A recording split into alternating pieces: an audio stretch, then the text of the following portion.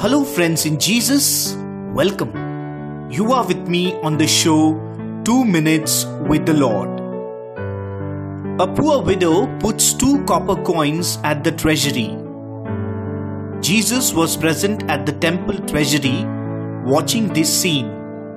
He immediately calls the attention of the disciples saying, "This poor widow has put in more than any other person."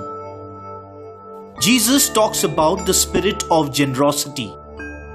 Many gave out of the surplus, but the widow gave out of the little she had with her. What is the real lesson on Christian generosity? I have come across many persons who have come with generous hands to give out of the little they have in life. They are not rich and aren't born with a silver spoon. They have a sense of Christian giving for those in genuine need. This shows the true spirit of Christian generosity.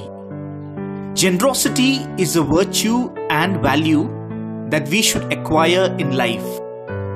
During the last 2 months, we have witnessed the generous scenario of people coming from all walks of life to give to the people in need during the lockdown.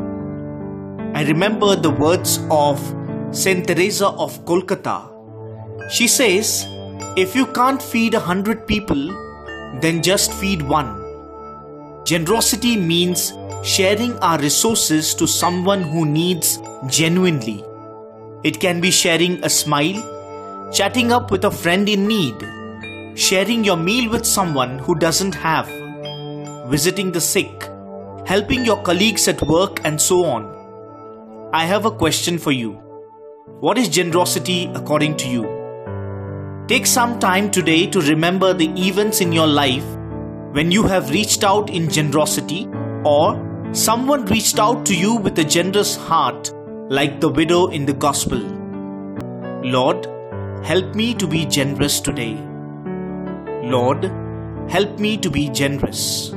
Amen.